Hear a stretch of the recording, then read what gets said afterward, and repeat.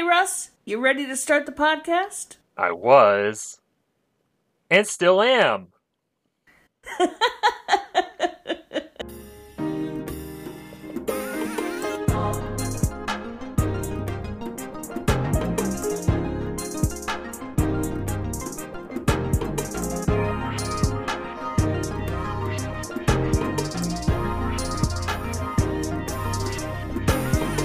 This is Getting Down and Wordy. I am Russell Perkle.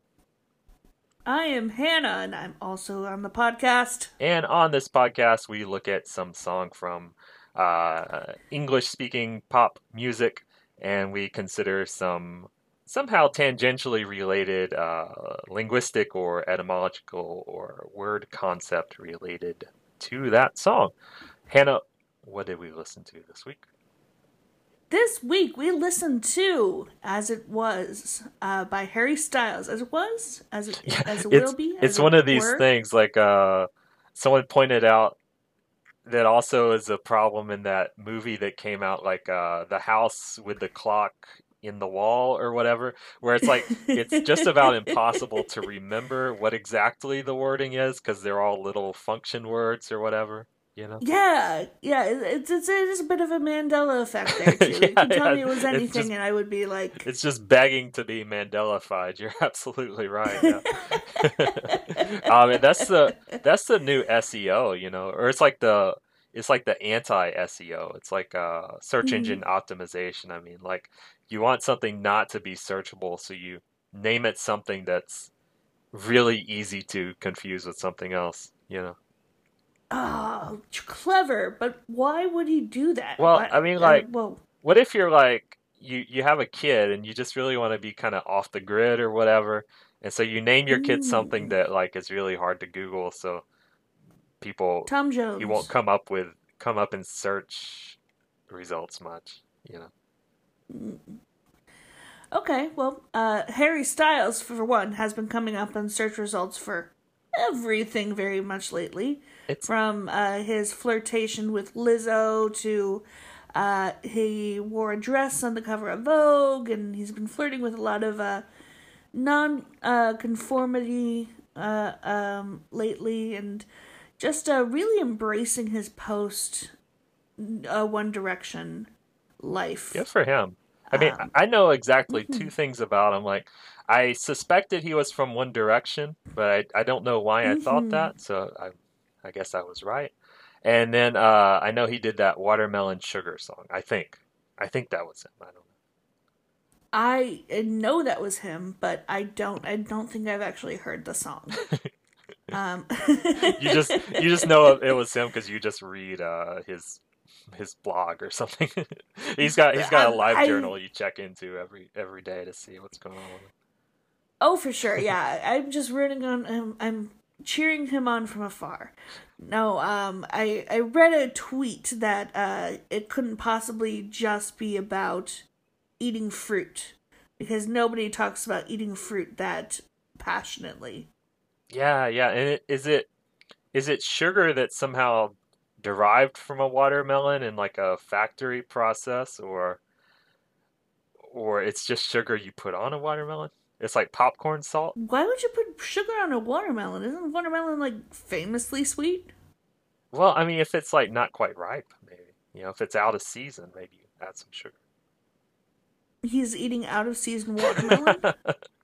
Absolutely. That's what the whole song is about? I mean, there's probably some like real like poetic meaning to that. You know, we may have just cracked it. You know, it's like he's like in the middle of winter, like thinking back to his, summer love or whatever, and putting sugar on like a really chewy watermelon, you know. Maybe it's about global supply chains and the fact that we can actually have produce at any time of the year, thanks to GMOs. Yeah, sure, could be. Or like, it's about climate change and about how, like, you know, all our weather patterns are off and farming is less consistent, so you have like more difficult to predict food ripeness, right? There you go. Yeah, but that's not the song we Harry Styles, climate change activist. What about this song? No, we didn't. Did you hear we it? listened to the other song? one. Oh yeah, I listened to it. It was It was a very song. It was a very Well, song. it's very sad for sure. I mean, I think the one thing saving the song from being itself in depression is that it's got kind of like a jaunty synth keyboard Mm, lick that comes in occasionally, you know? it does. He likes to. The little that I know about him, and again, I'm not a big fan of music, but the little that I know about Harry Styles' music is he likes to bop and dance. Um, for some reason, I always picture him associated with the Baby Shark song. I don't know why that is actually. Like, yeah, well, maybe it's like a timeline thing. Probably came to fame around similar times, Maybe perhaps. he's got real Baby Shark energy. Yeah, yeah. Speaking of babies, I mean, I will say like maybe it's just some weird thing as a childless man, but anytime I hear children's voices in like pop media of any kind, I just think they're ghosts, you know. So like this for me this like little child intro thing just makes the whole thing seem like haunted. I kind of love that. Like, kids are so not a part of your life that you can't even, like, conceive of a life that, like, involves them. Only an afterlife. Oh, yeah, like a hell.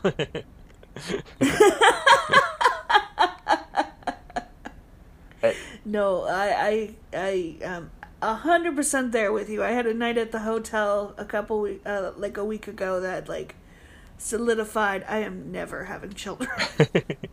I feel They like are always screaming. yeah, I feel like children should not be in that hotel that you work at. I agree with you.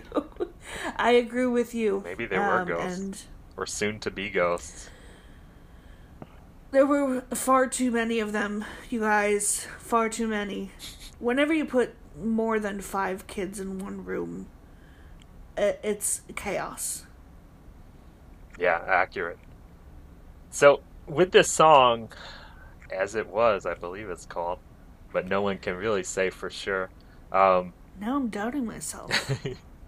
um, I just get the sense generally that it's about he's like thinking about the past and how things were different or better Mhm. or somehow, there's been some change in state, between the past and now. Now, did you get a sense of nostalgia from the song, or did you get a sense of evolution? Because I watched the video, and I know that you like to listen to it Yeah, I saw without the video on watching the this one. video. Okay. Yeah. So, what was your impression? Well, she has an impression, but Was it sort of nostalgic, or was it sort of well, like, I would say considering the sound of the song itself, I feel it's nostalgic because he sounds sad. I mean, mhm, it sounds like he's sad about about things changing. Like mm, just the if it's not that, then I think there's a mismatch between the lyrics and the music of the song. The sound that they mhm. came up with. Um, but I think he's maybe very vague about what exactly he's nostalgic about or Mhm. what exactly has changed. So I guess it leaves it open. What do you think? I got kind of a celebratory feel out of it, actually. Like, it's not the way that it was, and thank goodness for that, because it's getting to be better. Hmm. Well, he doesn't really seem very happy about it, if that's the case. Well, he seems very colorfully dressed about it. That's true. That's true. Mm-hmm. Maybe he just has a very low affect. He's like one of these guys. You can't really see it in his Yeah. face or hear it in his voice. Maybe it's like supposed to be his joyful Spanish what's the word? Con- Quinceañera. It's like his quinceañera. And it could just be that I have difficulty understanding British people when they sing. Oh, that's true. Or talk, or Mm-hmm. what they're feeling, or just generally, Mm-hmm. they're kind of Yeah, British people, you need to be a little bit more clear with your emotions. yeah, true. Just like Mm-hmm. children, though, I prefer a life devoid of British people, to be honest. So, of course, with this song, we, as often happens, we went no further than the title, and we decided to just generally look at the past tense, because we have this idea of how it was or as it was, and thinking back to a different time. So, and even from this itself, there's a lot to consider about how in language there's a lot of vagary or vagueness to Mhm. tense that you know has some feeling of um, connecting to our perception. I mean, always in nostalgia, this idea of like, oh, think how good it was, and then you think like, well, when exactly? It's like you're not specifying a time. You're really giving this binary of present bad, past good, or present this way, past Yeah. that way that actually is incredibly generalizing. You know. Oh, very, very. In fact, I did do a little bit of research on the Inglehart-Welzel cultural map, which we'll get into it, but one of the things that it's a concept from 2005, so it's a little bit outdated in my opinion. back in But back in Pink's days, the mythic extinct creature Pink. but it grades basically clusters of cultures and their similar ideologies and attitudes towards certain things on two different axes. There's the traditional versus secular rational values, and there is the survival versus self expression values. So, the traditional versus secular rational values is a very prominent way to categorize certain cultural attitudes. So, traditional, you have your attitudes, your cultural attitudes toward religion, obedience versus independence. For some reason, for some reason, the 2005 reason, they really hammer in abortion as a fixative point Mm-hmm. on that cultural map. National pride and your attitude toward authority. Mm-hmm. So all of those kind of are graded on the traditional versus secular rational values. And I just thought that it was very interesting that the Inglehart-Welzel cultural map is, of course, cultural map, but it's also a very linguistic. And I thought that would be a kind of interesting thing to talk about today is Cool. whether the language that you speak affects the attitudes that you have. Yeah, sure. And as we said, it can possibly have some intersection with our feelings about the past and nostalgia. Mm-hmm. Future, of course, comes in many ways too. Like I was thinking, well, there's two ideas that came to mind from regular my life, that things I just noticed. One about the future and one about the present. To talk about the future, I was thinking about how always you have these friends who are like, I'm on my way or I'm heading there now. And you really don't know. Like, do they mean it in the present sense, or are they just giving you some sense of an intention, something they're moving towards doing, Yeah. And it's like, well, in a way, there's really no pure future tense in the English. So it's very difficult to say they're outright lying about those things, but it does seem pretty misleading. Like, It does. I I've had coworkers whose "I'm on my way" meant I am literally at home horrible. in my I just underwear. want to stab those people in the face, to be honest. In the present, right now. In fact, I may have already done it, so in the past. But I Describe won't your tell you. situation immediately. Your immediate Yeah. situation. What are you wearing? Are you? What is your mode of transportation? Yeah, and I don't know what kind of scale there is psychologically for that, but I'm on the opposite side of the scale where, like, oftentimes I'll be like in the car 5 minutes in my drive to the place before I tell somebody I'm coming there. You know? Well, hopefully you don't text and drive. Of course. No, of No, course not. I Never, text at the never. beginning of the drive, I am about to leave the house. I throw like a paper airplane out the window towards their destination. That way, it will arrive The, on the wind right before I myself get there. So there no, you go. That's such a perfect method. yeah, and so like my whole life philosophy, I think, is anti anticipatory anxiety. Whatever I can do to reduce that for myself and others. That's like my Akuna Matata. So the other one, I'll finish my thought, I guess. So in present tense, I was thinking about how we have what generally is called like a present simple or simple present. I do this, or I work here, or I go there, whatever. Usually it's used to give some sense of something that always happens. It has this feeling of like permanence that kind of spreads out in both directions. So like for Hmm. instance, someone can say something like, I swim for 2 hours every day, right? Hmm. You get the feeling when you hear this that they've always done this and they always will continue to do this. Whereas, I Into mean, perpetuity. yeah, yeah. Whereas really, like, they may have just started. They might have been doing it Yeah. for like 2 weeks or something, or even a week, and they may have every intention to continue to do it. But who knows how long it will really continue to happen. Hmm. You know, so it's like, at least in English, and I think generally most languages have something like a simple present. It serves to kind of, it's interesting how we seem to be prioritizing using language to express and tell people about ourselves, to form this kind of biography or image of what we want people to see.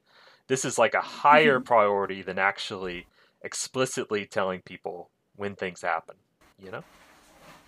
Yeah. Okay, I can see that. Absolutely. Um, But coming back to this, sorry. tell me again, what is this kind of spectrum or whatever called that you mentioned The before? Engelhart Welzel cultural map? Blowhart Wirchel. Say it again. Engelhart Welzel. Hang on just a second. Engelhart Welzel. And you mentioned a connection between the cultural considerations or sociological considerations and linguistics. Like, can you give me a sense of what that connection is? Hmm. So there are certain cultural groups. So the maps that the Engelhart Welzel cultural map keeps track of groups these languages, groups these cultures into certain groups that are on this scale. So you have your European languages. You have your Arabic and West African group, which tends to scale a little bit closer to the traditional and the survival, as opposed to the secular rational and the self expression. And on the other end, you have the Protestant European languages and the Protestant European cultures, which score on the opposite side around the secular rational and the self expression. So these are all very. Not only are they cultural, of course, they are. They also tend to follow linguistic barriers, which you can argue, and it certainly has been argued that linguistic barriers are very, very largely cultural. So there is that issue of causation, and Right. and Which causes so which, right? Yeah. I posit that language, the first language that you speak, has a significant impact on the way that your brain forms thoughts, the way that your brain just tends to operate, and of course that does tie into traditional Worfianism, hopefully not as strong as determinism, linguistic determinism, which I think we can both agree is kind of BS. But it does, I believe, shape the way that we think. Hmm. And a lot of languages that lack this distinct future tense modality. So your English, your German, your Finnish, your Chinese. We have a similar way of looking at the future as opposed to people languages that have a more complex relationship with the future tense, such as your Spanish, your Russian. Um, so I kind of wanted to get your feelings on that aspect. It's a lot there to unpack, as kids say these days. Sorry. Um, I think it's really incredible. This, let's see, Bollhart Wetzel effect. It's terrible. I gotta Wetzel write these pretzel. down first before we start these. This is not something I researched at all, but um, I Mm. think these are things that must be very hard to objectively measure. How rational or how traditional a culture is, and so on and so forth.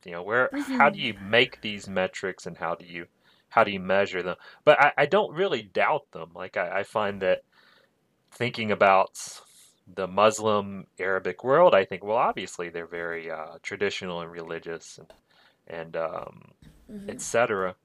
I would be very curious to know where China lands on that spectrum, because China Yeah. seems survivalist, but they also seem very logical, rational, whatever that side of it was called. And Mm-hmm. yet they also feel as if they have a lot of traditional, kind of superstitious elements to their culture, too. And I would say the same for Mm-hmm. Russia, too. I mean, obviously, Russia, they went through this big period of trying to convert to a more rational, logical society, and yet I think they're also still very survivalist. Also, America. I'm Absolutely. And you curious have where a pretty good America. instinct as far as that goes. I'm curious where America falls on the spectrum as well. Do you know? So let me pull up the official Engelhart Wetzel cultural map. So I don't know if you can tell, but the Chinese is up in the Confucian era, and you're right. It scores very high on the secular rational axis. And it also scores very high on the survival values versus self expression values. So,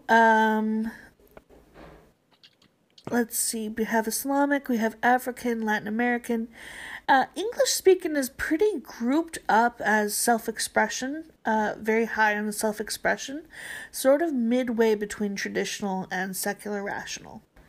Yeah, I see. And that includes the US, that includes Australia, Canada, UK. The English speaking area is very, it tends to put an emphasis on self expression, which I, as a narcissist, appreciate. I'm just kidding. I'm not a narcissist, but I definitely love to hear myself talk. Um, Yeah. so,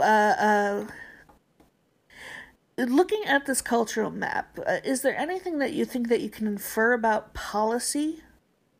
Oh, policy in terms of like Mm-hmm. what their political um, motives are and so Yeah, on. Yeah, I mean, I not would. even anything so granular, but You like presume that just. the more secular and rational cultures will have more like scientific research and Mm-hmm. science-driven policy. Of course, you would presume the more traditional value ones would have more like less of a separation between religion and state. Survivalism, Mm-hmm. of course, you kind of presume that they will um, make more kind of practical choices. It's like I really feel as if, Mm. of course, expression is great, but I think that, yeah, I don't know. But so yeah, that's what I would generally say. Like secular rational, probably more scientific peoples, and Okay.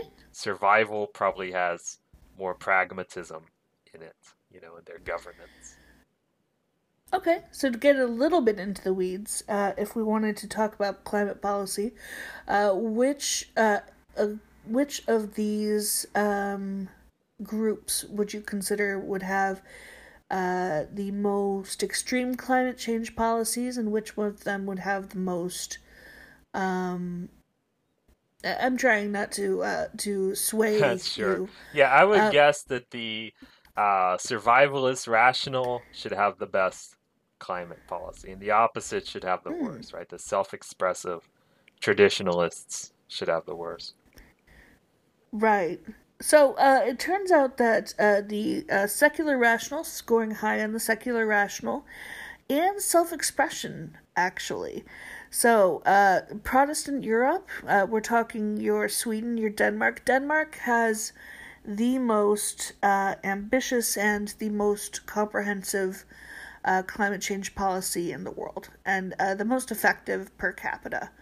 So that area, that self-expression, where self-expression meets secular rational, that is about where the most forward-thinking climate change policy comes from.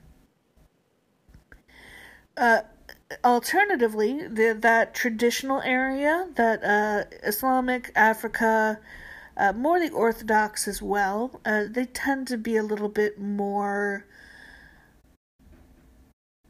guarded uh, like Kenya and India. They both have not joined the Paris Climate I'm trying Accords, to right? find India. Oh yeah, Uh, now I see it. Okay. Yeah. mhm. India survivalist and secular rational. Yeah, like Vietnam, India, Cyprus, they're right in the middle, right there. Um, I don't even think that they have a name. They're just middle of the road. But that that particular group tends not to set very high expectations, and yet they exceed them. Hmm.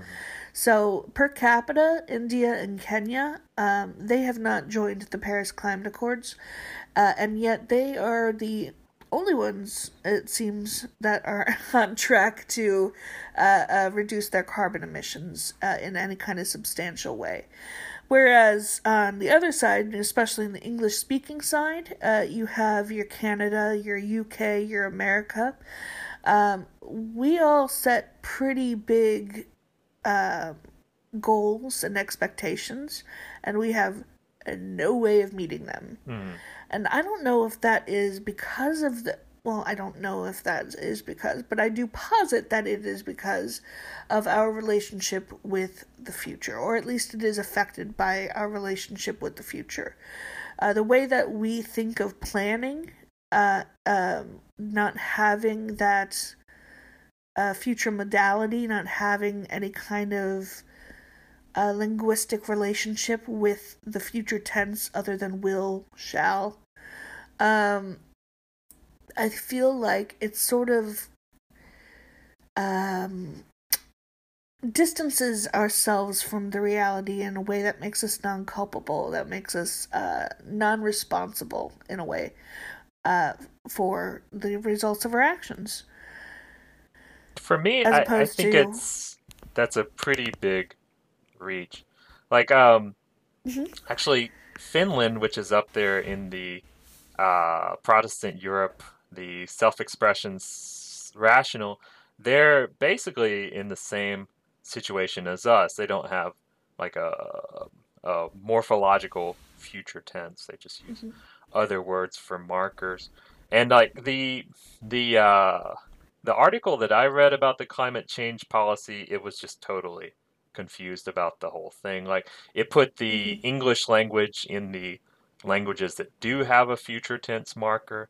And so it was actually arguing that the languages without a future tense tend to think of the future as being connected to the present more Mhm. directly. And so they are the ones better at climate change. So it's for me, I think that it's honestly just incredibly complex and confusing where I think it's hard to make any really clear designations Okay, between one and the other, you know. And I that will makes say sense. another thing is like when we were looking at the alphabet last week, you know, like Hmm. in one of the things that I found that was very interesting is this idea of like the alphabet leading to uh, more abstract thought. You know, this idea that okay, you've got a language that um, requires you to think abstractly about the connection between sounds and words in order to learn to speak, and so this kind of gives you a lot of practice for abstraction. You know, their argument was that um, if you look at China, whereas we had lots of like kind of conceptual and philosophical scientific advancements, China only had like very practical ones. And why is that? You know, but Hmm. I think that this is a very racist statement. You know, it's like, what is this Yeah. distinction between science that's somehow high minded and science that's just for practical purposes? I think it's totally nonsense. And I think Hmm. oftentimes when you read a study about those kinds of cultural differences, like the same thing as this Worf guy, Hmm. whose whole name will maybe we should say it now since we first started talking about him. So one of the early thinkers about linguistic relativity was Worf from Worf. Star That's Trek. fine. He's not a Star Trek character, although he sounds like one. Let's see. What is this guy's whole name? Benjamin Lee Worf, born in Hmm. 1897, died in 1941. And you know, you get this really similar feeling of like um, English and these Western languages are different in ways that they're more rational and more correct. And the native or more smaller or less white languages, if they're Right. better, it's in the way of like the noble savage, right? This like wise simplicity type Hmm. feeling to it, and always kind of just put a put a lot of scrutiny towards any kind of concept that describes that kind of thing, A because of course whole bunch of salt with even to that. make those distinctions you have to do a lot of generalizing. It's like to say that a whole Hmm. country is traditional, of course you have to say most of the people there are like that, or enough of the people there are like that to say that the whole country is like that, which of course discounts all of these, individualistic differences. Right. Okay. So just because a culture has a very rational language, A plus B equals C, doesn't mean that that culture is incapable of producing philosophers and artists Yeah, and I mean, and I question if even any languages are particularly more rational than others, you know. okay. Like Steven Pinker, the linguist, and I guess Chomsky too, seemingly like they just kind of have this sense that we sort of somehow we're born with a blueprint for language, and all of the languages that we end up inventing are more or less similar. Hmm. It's like they may differ in the details of how they do something, but they essentially do all the same things. It's like even this Mm. idea that some languages have a future tense and past tense and some don't. It's a little silly, of course, because all languages have some way to tell you that something's in the future or something's in the past. It's just some of them happen to do it with words that aren't a part of the verb, and some happen to do it with changes to the single word. Okay. So I will hear that, and I will raise you a Mhm. situation. The Brown and Lenenberg color perception test. Yeah, it's a great So, point.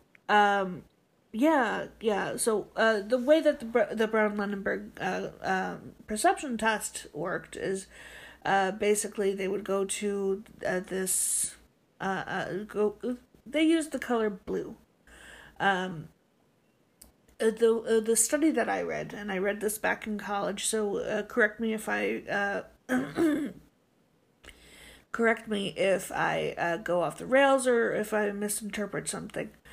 Um, is the Lenenberg and Brown were two linguists or anthropologists that went to Africa, where there's not a whole lot of occasion to differentiate the color blue. Like, there's not a whole lot of blue anything there. So, when they would bring out these different shades of blue for the people to differentiate between, and it was a timed test. They would be given like 12 shades of the color blue, and or 2 shades of the color blue. You'd have to pick out the odd one out of 12 squares. It took a significantly longer time for an African person to pick out the odd blue out than it did for, say, somebody who grew up on the ocean or in Europe or something. Whereas the African tribes that they interviewed were very, very good at picking out the odd green out. So it's not. Again, you could argue that this is more growing up than it is linguistics, but I would argue that having a word for it, having a word for this experience, makes it easier for you to pick it out. Makes it easier for you to recognize it, makes it easier for you to conceptualize it. So, all of these different shades of blue, it's not that you don't see the different shades of blue, it's that you just can't recognize it because you don't have a word for it. It does make a lot of intuitive sense. Like it just feels right. And of course, again, similar to this kind of graph that we were looking at earlier, the Engelhardt Mm-hmm. graph, it's hard to say, okay, is it because they don't have a color for blue, or is it because they lived in an environment where they didn't have much occasion to need to see a lot of blue or differentiate blue, and so both the lack of a word and the lack of really a firm concept both come from their experiences in life, you know. Mm-hmm. It's a little tricky. Um, you know, the thing that I always think about that really makes me think, okay, yeah, the color thing, there's really something there, is that, you know, we have this idea of pink, you know. So, I Yes. mean, as a child, you really have to be It told. always comes back to You pink. really have to be told it's a different color. Like I had no idea pink was just light red, you know. And even I would say orange, dark orange is brown. If you ever tried to paint and you add a little black paint to your orange, indistinguishable from any other brown, you know. But no one thinks Absolutely. this, you know. No one thinks, okay, brown is dark orange, you know. And even there's a lot of pushback if you say it, you know. They say no, brown is like if you mix Especially all the for colors or hunters, something, yeah. yeah. But it's definitely looks like brown. I would say that makes it brown, you know. Maybe if Mm-hmm. we had a different word for dark orange, maybe we would think differently about it. I don't know. Or maybe that is why we think differently about it. I don't know. But yeah, I mean, that's a very convincing thing, you know, that pink looks different from red because there's a different word that isn't light red or something. When I see a light green thing, I don't think, okay, that's not green, that's light green, you know, because it still has that word green in it. Yeah. Yeah. And I think I am going to just hammer in that I do think that it does have to do with language. Hmm. That language that you grow up with, that first language, is the reason that your brain thinks like that when it forms those neurotic connections. That's what it does. And of course, you can expand your worldview by learning other languages, by learning other colors, by expanding your vocabulary a little bit. But ultimately, that has been cemented in your brain when you first started forming thoughts, and I Maybe think true. that is how. Yeah. And I mean, I wonder how much. our feeling that pink is so separate from red comes from this history of pink is for girls, you know, because like they had this idea Mm. first that blue was for boys, and then they said, okay, what's the opposite of blue? And at the time, they thought red was the opposite of blue. I guess some people still conceptualize it that way in some context, but they thought, well, red's too strong. You know, you can't, it's like, you can't put a baby girl in like a red, you know, onesie. It's just crazy. It's like she's like she's gonna like become the fascist dictatress of a country or something. But so they thought, Russell, okay, what if I we'll make told it you that it used to be opposite? yeah, it's true too. Yeah, yeah. We'll make Hmm. it a lighter color here. And yeah, it's true. At some point, it got kind of flipped, but for whatever reason, now it is what it is. And I think like we associate this color pink with girls, and you know, there's so much discrimination against girliness. You know, the same that we saw with the Yeah. naming thing, where it's like the last thing in the world a parent would do is give a boy child a girl's name, such that whenever a name becomes Hmm. popular for girls, it stops being a boy's name. You know, Like Shirley or or Jordan now. Stacy, Yeah, Kelly. yeah, sure, lots of things. And so I do one, and again, it's like, well, now you're in a situation where there's a cultural reason that we really see pink as different from red.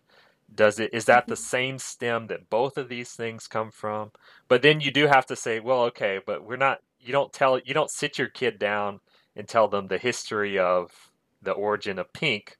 You just tell them the word pink, and then that word somehow carries the whole cultural hangover, you know, hang-ups, Oh you know. man, So maybe it's true. Yeah. how great would it be if all of like these gender reveal parties involved like a discussion on the cultural significance Of of gender. Oh, yeah, that's pink great. and Now they like sit you down. Okay, now let us tell you why we have this social construct of gender. And they've brought like a professor, and he's got like the circular glasses and the elbow patches, you know. And then at the end of the professor's lecture, they just like poke the professor with a pen, and he explodes, and he's whatever color the baby is, you know. he's all red Oh inside. yeah, yeah, he's all red.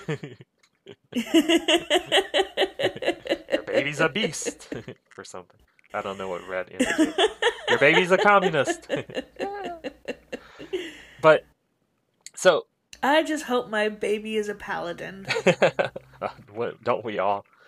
So one thing Pinker points out about this idea of language, or colors in language. Well, first of all, yeah, it's very, very true that not all languages have all colors. You know, languages really differ in complexity, and so simpler languages usually have less colors, but Mhm. they develop along the same lines, actually. So languages, the simplest, have a black and a white, or in other words, a dark Mhm. and a light, right? The next color that tends to come in is red. Then after that, generally like blue will be next, and the yellow, and then after that, the other colors kind of come in, right? Mm. But he points out that okay, yeah, it takes a little longer, a little more mental effort for people in languages, speaking languages that don't have all these colors to pick them out, to remember them, whatever. But it's still possible for them to do so. So it's a pretty weak result, in his opinion. Um, but Mhm. the one thing he points out that I'm like, oh yeah, that's also a good point. Is you know, of course, color is a spectrum. You know, it's kind of Yep. in reality, there's no distinctions, there's no hard lines there. But It's a rainbow, sure. if you will.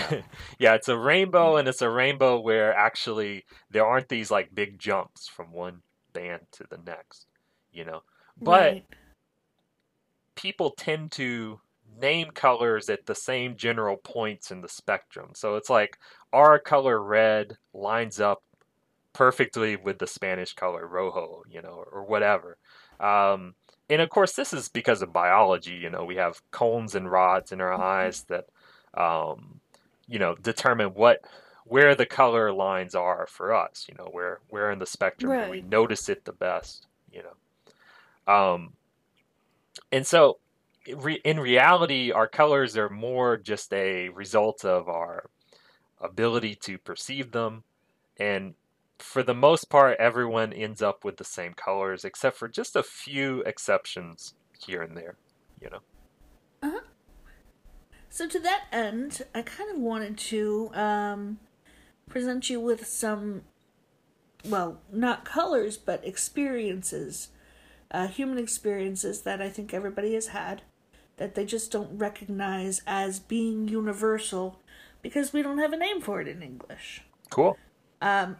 So let's start with the Tagalog word. This is giggle.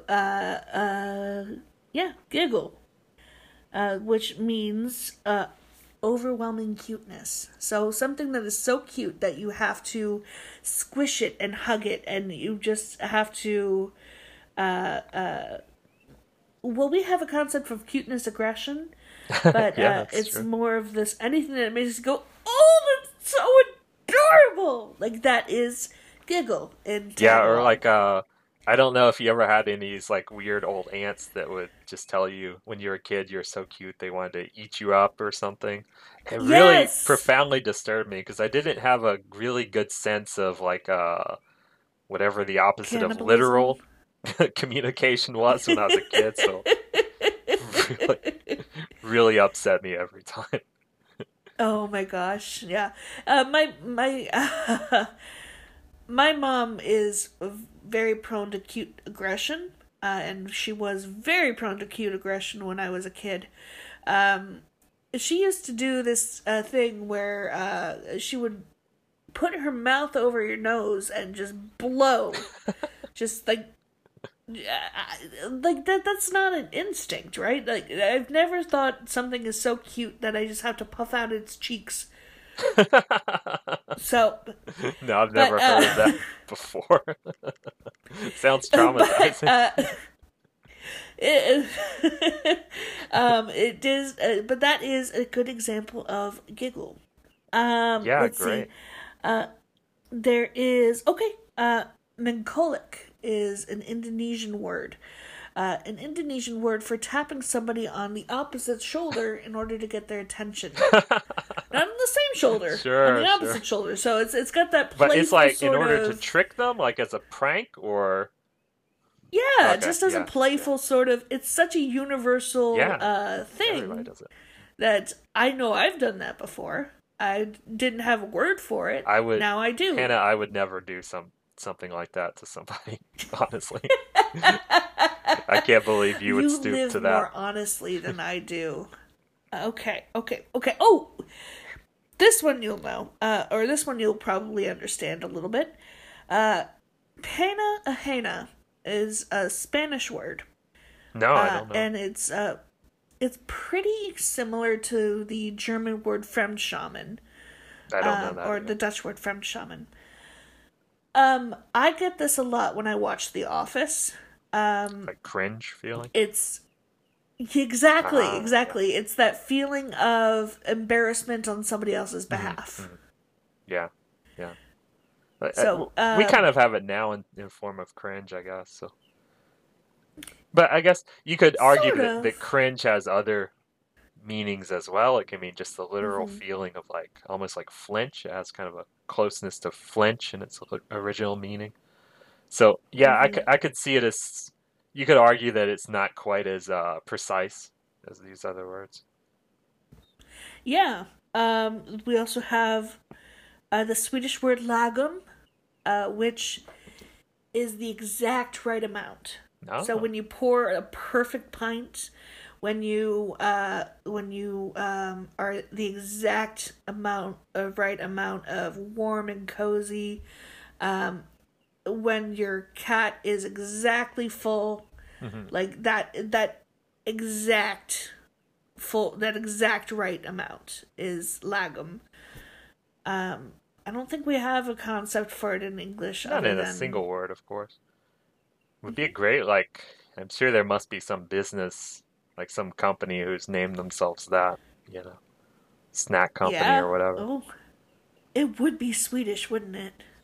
Like not overindulgent, but also not too Spartan. Hmm. Yeah. Just enough. Backpfeifengesicht is probably one of my favorite German words Do ever. what now? Um, Backpfeifengesicht Back five is fingers ish. Is it? yes. Does it whenever you have to It, step back about 5 finger lengths? very nearly. Backpfeifengesicht is a face that deserves a fist, Sure. We say like a or punchable literally a face. face in need of a slap. Yeah, yeah, sure.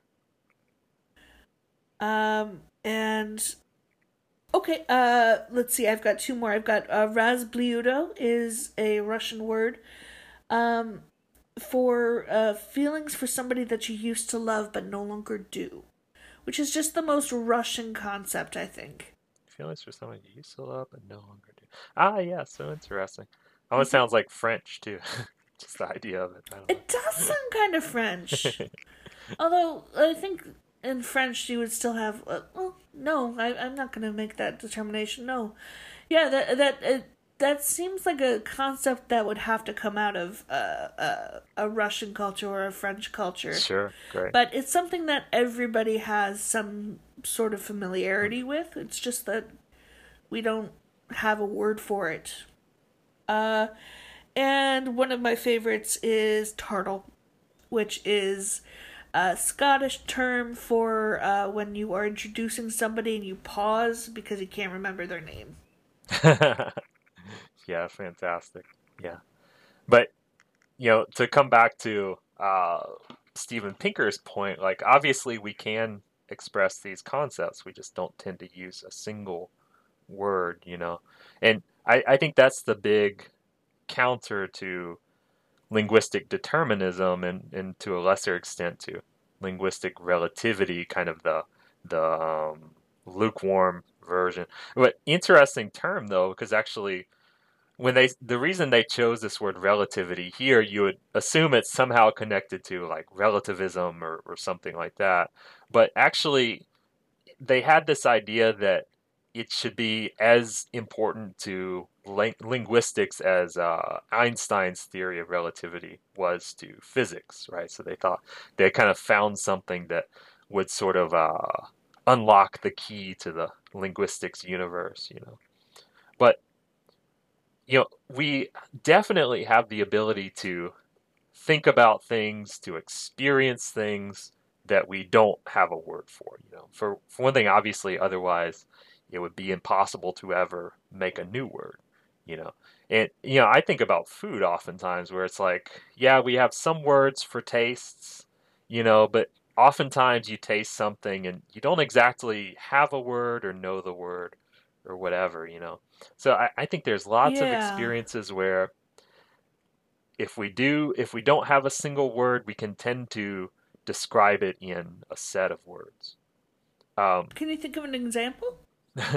well, let's see. I don't know if I have an example for you, but an interesting thing that, again, Steven Pinker brings up about this concept is that children that are born into a culture that has like a pidgin language, right? So happened Mm. in former Cool, slave or cool. slave communities. Oh, okay. Not pigeon, pigeon. Yeah, yeah, Okay. yeah, sure. Pidgin, All right. Pidgin, Jin, I think. Um, in the first generation of speakers of this language, where they're adults, oftentimes what happens Mhm. is they'll come to a new place, they form a community, they don't really have their a shared language yet, so they kind of work one out, Mhm. so they're kind of picking up some things from the local language. They're picking up some things from the language, their own native languages that they can kind of make each other understand. And you end up with a language that's very crude and very simple and doesn't have a lot of grammar and just, it doesn't do the job of communicating perfectly. Well, Right. he found that, or researchers generally have found that within one generation, as soon as children are born into this language, they basically create the grammar and they create a lot of the nuance of expression, right? And they do this by doubling words, by putting new affixes, new endings on words. um, combining two words together in weird different ways, right? And Mm-hmm. this is, of course, generally how language happens. All the affixes, as in suffixes, prefixes, parts that are put onto a word, were of course originally separate words. So these eventually just kind of get joined to the word itself. And so, to me, I think that kind of gives this feeling that this this like Orwellian idea of like newspeak, of like using language as a control or a prison to limit what Mm-hmm. people can think. It's in reality, it's probably would not be very effective. you Hmm. That makes that calls to mind. Do you remember Alex the talking parrot? Is this someone we knew? Do we play D&D with Uh, Alex, maybe? You talk about him like he's an old uh, friend. sorry, no, no. In the development of linguistics, it was a pretty exciting period. Alex was an African gray parrot that his trainer had taught to speak using English words. And he started to come up with concepts and inventing concepts using the words that he had, even if he didn't necessarily have them. So, for example, he called apples banaries because to Ah, him they looked like cherries but tasted like that's bananas. wonderful. Yeah, yeah, that's great. Yeah. Similarly, this in many languages, the word for tomato, it was originally something like wolf apple. I don't know why, actually. I can't. Not as satisfying a story as the parrot story, but yeah, I mean, we see that all the time. Like words oftentimes come from Mhm. combinations of other words. Pineapple, of course, also just a Yeah. apple that looks a bit like pine. Pomme de terre, apple of the Apple of earth, the earth. So, potato. the whole language is apple. Seems like just so. It's just like a It's six apples all the degrees. way Yeah, it's down. a 6 degrees of Kevin Bacon, except you're describing how unlike something an apple is. You know. It's apples to apples, man. Yeah. This thing is 5 degrees different from an apple, so we'll classify it that way. But so I guess just mentioning a few things that didn't really fit into our discussion anywhere so far. So Uh, in English, as we've talked about, we have a past tense, we have a present tense, or something that's sometimes called just non-present because we use it for future as well, And of course, you know Hmm. that, but many people don't really notice. When you're in school, you're kind of taught that will is the future, so I will go for future, right? Um, but of course, two things about that. One is that will is it's a separate word and it has a meaning. We talked about it a lot back in our episode about the word Trina, when we were talking about Skate Oh by Bruno yeah. Mars. Like, there's this kind of thing that seems to happen in English where words connected to intention or forward movement just kind of become future tense indicators over time. And so, will, of course, Uh huh. originally meant to will something to happen or you're willing to do something. And we can even see there's still a lot of present usage of will too. Like, you can say, like, man, when he gets home from work, he will just lay on the couch and fall right to sleep. You know, and you're not saying he will do it in the future. You're not making a prediction. You're just talking about his tendency or something.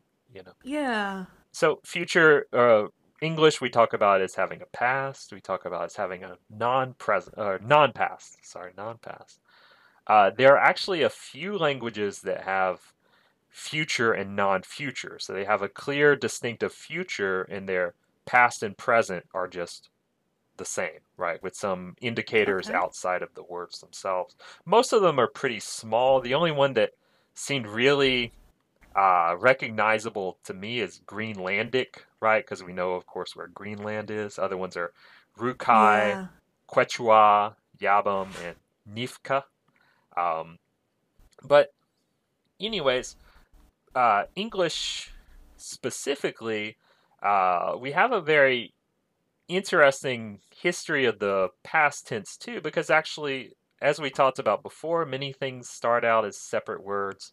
Then they become what are called clitics, which means it's a word that doesn't really mean much by itself. It only can mean something connected to another word. So most of our auxiliary Mm. verbs are this. Um, our Like the word much. Sure, yeah. I get so like personally offended when somebody says thank you much. Why I'm offended? sorry. Uh, uh, uh, Much is a word that needs to be modified, I think. Nah, come on, I gotta Thank you very streamline this much. baby. Thank you so much. Too Yeah, many come unneeded on, no. words. Oh, no. Oh, it pisses me off. I mean, I know they're being Would polite, you and I say appreciate it that they're pisses being you off polite. much? Ah! It pisses much off. Pisses me off muchly. So, in English, we have two past tense kind of strategies for forming it. You know, we have the ed form on the end of words, and this actually is the later one. These ones Okay. with just some Really? kind of a form change, these are the more original ones. So this was back when we were a more purely Germanic language. This was a strategy that was used then to make the past tense. So a lot of them are vowel shifts, vowel changes, you know. Mm. So we see something like come, came, right? So one of the vowels changes, and this looks a lot like a lot of other languages, right? I mean, Spanish certainly Swim, swam. does everything with vowel changes, you know. Oh, really? As far as tense goes, sure. Uh, and the essentially, so we had this kind of Germanic style. Of course, England was an island, so things kind of developed and calcified. You know, both of those things. So they separated from the mainland, and then when the Norse invasions, kind of these Viking invaders or settlers or traders, depending on which history you look at, came in, they had actually kind of changed the way they tended to make the pass, and they would use a actually a word that was basically did, you know. So we had this form of putting a did after the verb to make it past tense. And so this eventually became just a ud or a duh or a tuh, right? Um, Oh. but also, of course, it survives in our questions, right? So questions Uh-huh. oftentimes we make with some sort of inversion. So we say like, "You are ready" is the statement. "Are you ready" is the question. So the same thing kind of happens with the past tense too. So did you walk, right? I walked. Uh-huh. And so Oh, this one okay. That makes a lot sense. simpler to use, you know, a lot more flexible. You can pretty easily turn a word into the past tense this way. So most of the newer words that came into the language took this ending, took this strategy. So if it was a word coming in from French, of course, we got a lot of French um, or Gallic language coming over later on. And also, it eventually just kind of took over for many of the original words too. So we used to have many, many, many more irregular, as we call it. Also, in Hmm. linguistic terms, it's also often called the strong verb tense, um, just because it was simpler and it tended to replace them. But the interesting thing is our 10 or so most common verbs, you know, things like be and do and have, these are generally still irregular, you know, because Yeah. if it's a word that you don't use very much, it's much easier for people to forget the form of that and make a change, and other people don't notice, you know. And so these ones, they're less firm in our lexicon, you know. But these words that we use every day, it would sound very Hmm. strange to suddenly say it differently. You know, these mistakes are much more noticeable to us. So this kind of evolution just will probably never happen with them. You know, we'll probably never say, "I halved a car," but I sold it or something. You know, Well, I sell uh, it. if we wanted to tie it back into kids, and once kids get a hold of language, they try to make it make sense. They try to make it more logical. You do hear a lot of "I have a sandwich," True. or I swimmed today, or they try to make it logical. Absolutely. They ignore that.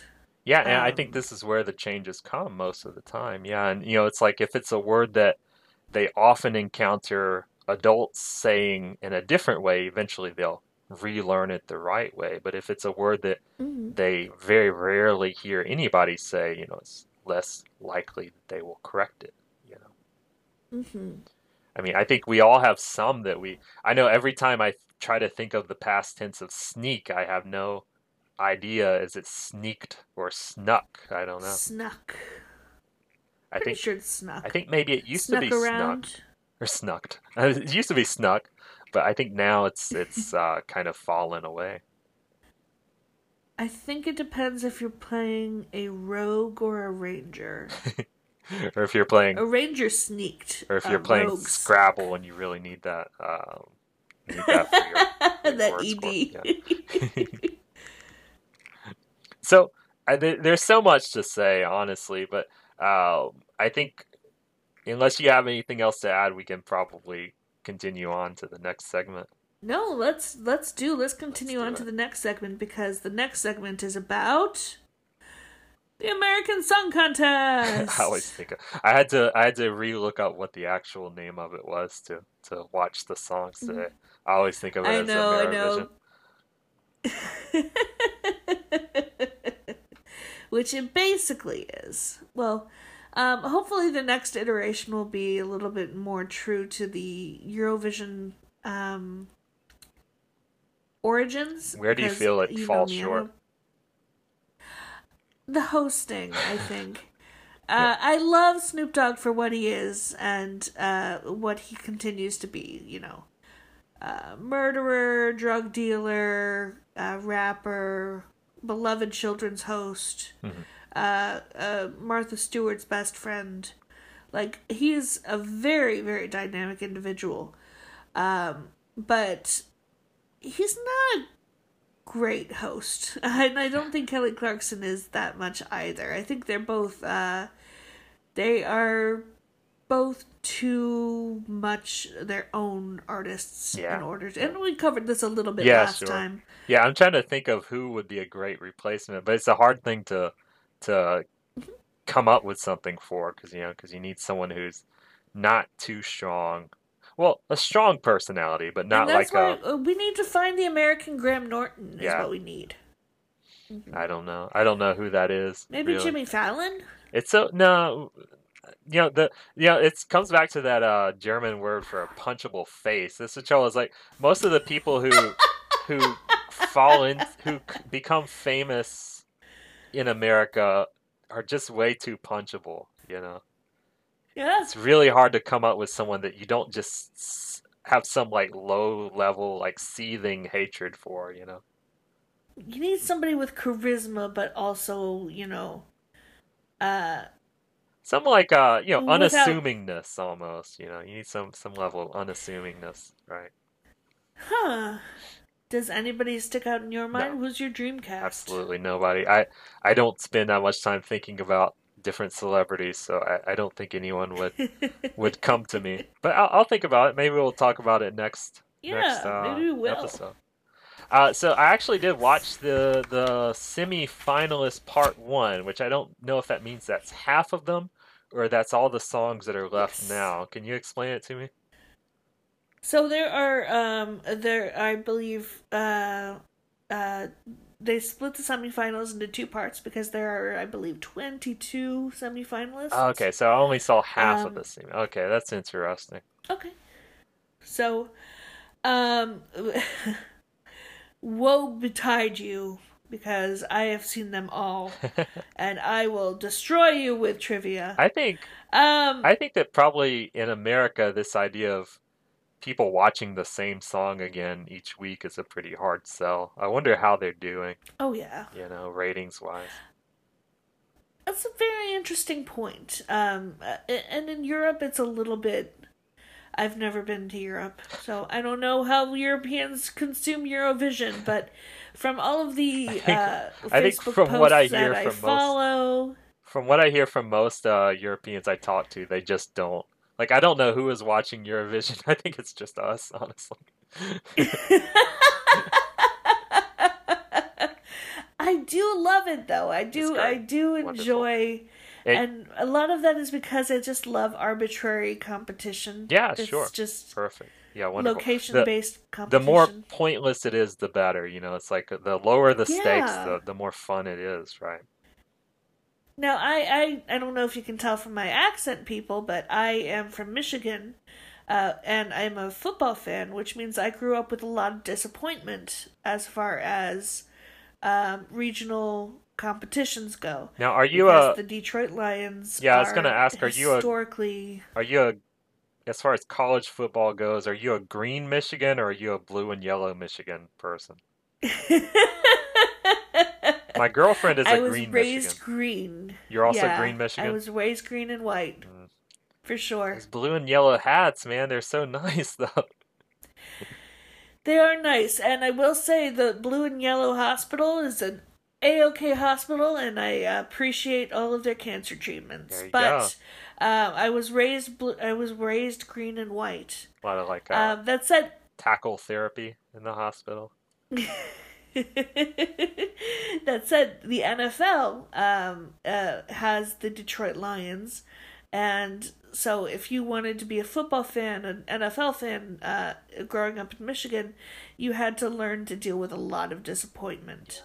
Well, Which is why I'm so freaking thrilled that in the American Song Competition, one of the 5 semifinalists that were chosen by the jury, Michigan. yeah, yeah.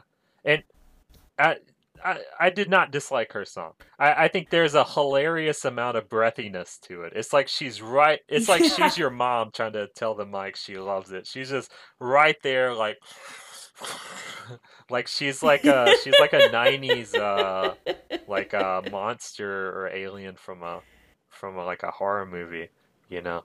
And Oh, she's the youngest person in the competition. Ada Leanne is. So it might be just a thing that she's no, it's going great. to Just learn. keep doing it. It's Yeah. iconic, So And I love the homecoming dress. I Like did not I've notice seen that. everybody wear that homecoming dress. It's very very nostalgic for me. So I more or less liked her. So the ones that I heard also, I did hear the Boot Goofin song. I heard Yeah. Sparrow by Jordan Smith. I heard Mhm. Feel the Love by Riker Lynch. I heard Fly by Mari. A Bit of Both by Alan Stone. The Difference Oh by yeah, Knee slash Co. Nico. Let's see, Hold On Too Long by Houston. Fire It Up by Jonah Prill.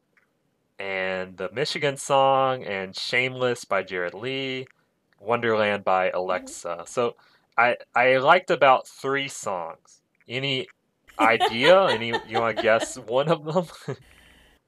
I okay. So if you liked about 3 songs, and Michigan wasn't one of them. Yeah, I wouldn't say I disliked it. I thought it was pretty good, but it wasn't one of my oh this is Mm. amazing. My instinct is that you liked Massachusetts. Jared Lee? Let me see. No, not at all. Nope, not at all. No. Okay. Did you like Houston? Because that was a little bit Yeah, I liked from Rhode Houston. Island. Yeah, yeah. Yeah. I love a good, sad, depressing song. It's great. And this is my pick for karaoke. Actually, I would sing this song at karaoke because I get real depressive when I get drunk and I just want to like sing something really sad at karaoke. I love doing it. So yeah, no, I picked out a couple of American situations to so that we could pick out like the best song for these American situations. The situations I picked were the best karaoke song for us, the mowing the lawn song, and the song that you're going to put on at the party. Sure. Yeah. And so So, sorry to spoil it with the karaoke, but no, no, do. there's another song I also like for karaoke, and that's the Nico song. Just because it's so hard to get a good duet for karaoke. This one sounds pretty Yeah. easy, you know. Um, I also like it because it also sounds very depressing. Like they're very, even better than depressed is depressed about a relationship. That's the sweet spot right there. Like one of my favorite songs is this Mountain Goats song called "No Children," where he's just singing about how much he and his wife hate each other and want to get a divorce. It's so good. What? So that's my karaoke for sure. What about you? What would you karaoke? Our karaoke strategies are very, very different. Well, I mean, to me, it's like obviously you want something easy to sing, and you want something very emotionally powerful because you want to really feel it. You want to really feel that you're Hmm. doing karaoke in front of people. And that's why. So, just for context, what is your go-to karaoke song outside of the American Song Contest? Well, honestly, outside of this, I usually sing Drake. I usually sing some like rap song that I have no ability to sing, which is why they usually don't call on me after the first time. whenever I, whenever I'm at karaoke, love singing Drake. I don't know why. He's just so good. Again, Oh, he's sad. He's a sad guy. Really yeah, emotional. Fun, he's an emotional fantastic. guy. Yeah, How about yeah, you? What's your I get go-to that. outside of Amerivision? 100% the Monster Mash. It's such a long I song, though. Wow, you're really putting yourself on stage for a while. Oh yeah, no, and I do all the voices and I do all of the sound effects. Ah, rah, rah. Great, impressive. I do the dance as well. It's a party, and they do usually call me up afterwards. And my encore is always the Monster Mash. Uh-huh, wow. Uh, Listeners, sign up for our Patreon to hear Hannah's track, The Monster Mash. Okay, so that said, my yeah, my American Song Contest karaoke song, I'm going Georgia DIY. I think unfortunately that's not one of the ones I heard. Can you describe it? Stella Cole. DIY, DIY, DIY. Don't you get off your ass and fix yourself? I can't do Okay, it. so Yeah, yeah, I but could guess it's that for you. It's kind of this poppy, like self-care, like self-positivity song. Yeah, like I was thinking and also it's you got probably like that that. bit of a pun aspect to it, and Yeah, it's a fun listen. yeah. Like I was thinking you probably also like that song "Fly" by Mari. Fly was very good. Yeah. Fly was very good. I tend to avoid like really emotional karaoke songs because when I drink, I cry a lot, and I just don't want to be up in front of 20 whole people just like. Really? If not then when? It's like if there's a time and a Ideally, place for never. that, then that is it. That is the time and the place. Okay, so karaoke. How about mowing the lawn? What would you listen to? For mowing the lawn, I went with the American Samoa Full Circle. Didn't hear that I either. thought that that was a real danceable song. I Okay. thought that that was um, a lot of it put me in the mood for sunshine. It put me in the mood for um, uh, you know getting stuff done, chores. Mhm. Basically, it's a good workout song. I think. Cool. What about you? I decided on New Boot Goofin. Seems kind of obvious choice, but because you can kind of like wiggle your boots around as you're walking and mowing the lawn. And also, I really hated that song, so I thought I also really hate mowing the lawn. So like, just really, just like get me in that like hate, just like, do something angrily mode. I'm so baffled that New Boot Goofin made it to the Yeah, semifinals. terrible, terrible song. But it's Go kind of the America. spirit of Eurovision, right? It should be something kind of absurd and True. ridiculous and barely listenable. So if it wins the whole thing, then it's kind of kind of in line. They've done it, you know. That's very true. That's very, very true. So what song are you bringing to the party, I'm Russ? actually bringing the Michigan song. I'm gonna bring Natalie.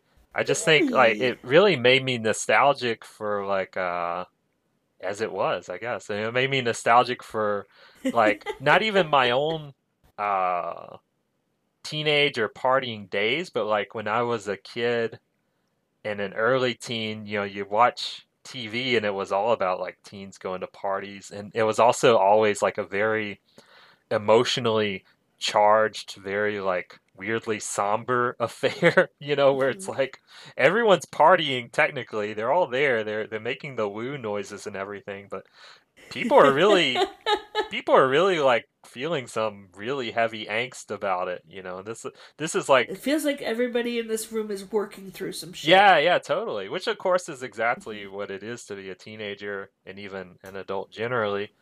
Um, but yeah, I don't know what this song is about, but I really got that feeling that it was about that. So yeah, Okay, good party I song. Really get bring that. that party down to a manageable level of excitement, which is what I always want when I go to a party.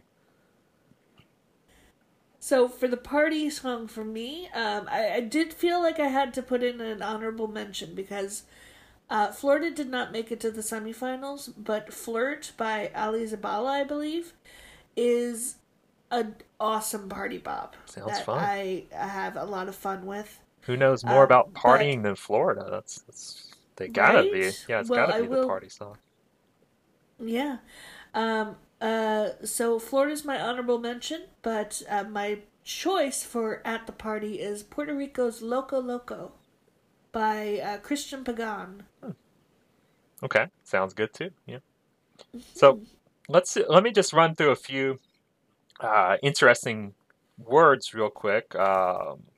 Connected to the American Song Contest, in that, of course, normally we're listening to Eurovision songs. So I thought I would look at some words from some other languages that came into English that maybe we don't really notice that they're from another language, right? So, um, Ooh, okay. just gonna run through them really quick though, actually. So, um, we get the word Renaissance actually from French, which is a surprising direction for it to take, because I think we mostly Hmm. associate the Renaissance with Italian, but no, they don't use this word there. They use it in French. What's the Italian word for Renaissance? Probably something like Renaissance. Yeah, sounds right. From German, we get the word waltz, which again, I didn't really think of it as a word from any particular language root, and two, I don't really associate Germans with Hmm. waltzing. I guess maybe they had their day. More like global domination is what I would associate Germans with. Yeah, I mean, like maybe if they like try to dominate the world through dance, maybe they'll have more success. Austrians, I definitely associate Austrians with waltzing. Really? Why? Yeah. Are they the cloggers? Um, Who clogs? the Who has Austrians? clogs? Do you know? No, no. You're Mozart, you're Beethoven, Oh, you're sure. Yeah. Yeah, sure. Vienna. And they write waltzes. So it's the musical waltz, not the dancing waltz, I guess, that this word originated. Yeah. Ah, so interesting. I see. Um, plaza actually originally came from Spanish, right? This is just their word for like city center or I place, was gonna say similar to Italy, and I was place. gonna look stupid. Yeah, I mean, honestly, I don't know if I've ever been in a plaza in my whole life. I think in America, usually it's just part of a mall or something, right? Yeah, American plazas don't have that romantic connotation. Like you're walking along like bricks, and suddenly a cloud of pigeons flies in front of you. Like that's what I picture when I see the word Yeah, it's plaza. funny, right? How the context creates our expectations, right? If you're in Europe, you're really like rubbing your hands together, ready to see this plaza. In America, you're like, ah, man, it's at the plaza. Come on. Mom, pick me up. I'm at the plaza. Yeah, yeah. The word moped comes from Swedish, And it's actually a combination of their word for motor, which is motor, and their word for pedal, which is pedaler in Swedish. So Oh, moped means a motored thing with pedals originally. It's a bit different from what we have today. huh. I guess they have pedals on them. You're not cranking them I around. You're just pushing them. suppose. Although that's a very unfortunate prefix to hold on to. Like, ped is also pedophile, Oh yeah, pedicure, sure, right. Yeah. Of course, we see it a lot, right? That's ped for foot, right? Pedometer, Mm, podiatrist, pediatrician coming more from the pedo for child version, right? yeah. Word for robot, Moped, mobile pedo, mobile pedophile, moped. yeah. I forgot the word for child doctor. Okay, so mo Pediatrician, mobile pediatrician, pediatrician. yeah, great. The word robot, do you know where this comes from? Ooh, where's robot come from? It's actually from Czech, the Czech language. So there was a very Oh, early really? play in I think the first decade of the 20th century, so around 1910 or so, I think. Mm-hmm. And this play was kind of a science fiction play. They had this idea of an automaton. They called it a robot, and so that was Oh. it. Do you have any idea what it combines or what robot like? Like, what Is is it the like root, row your kind of? Like, boat? how did it come from there to Yeah. there? I don't know. Let's Where check does real quick. bot come Yeah. from? Where does row mean? Ah, yeah. Work. So robot would Work. be kind of like a worker, right? Huh. Well, that's a very It's deterministic pretty way to general, yeah, invent. right. Yeah. Um, so the word avast, uh, this like pirate Avast me, speak, yeah, mateys. totally. This comes from Dutch, so around the 17th century, so probably Dutch East Indies Company days, Huh. where they were in charge of the seas. The original form was something more like hoevast, which meant something a bit like hold fast, right? As in fast as in steady, Oh, right? So you can kind of even hear the similarity there. Not surprising because Dutch and English are kind of similar languages. nice. The other particularly interesting one I found here, coach, as in both the coach that might coach a team or the coach of drawn by a horse. It's actually a Hmm. Hungarian word. It's named after a village where that type of vehicle was invented. Right, so actually Oh, interesting to know really? that It's this a like horse-drawn coach came from Hungary, and also our word comes from that, right? And even this word coach, as in to coach a team, it's actually derived from that because it's this idea of like driving or pulling the team, right? Leading the team in some way, as you would a coach. that is so interesting. I didn't realize that it was a geographic word. Yeah, yeah, wild, wild. You look at it, it doesn't look like it's from another place at all, right? It looks pretty English. No. Yeah.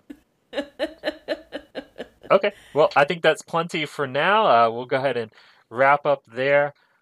Uh, Catch us next time and we'll talk about something else. I have a song in mind, but sometimes we change it, so we won't tease Yeah. it or anything.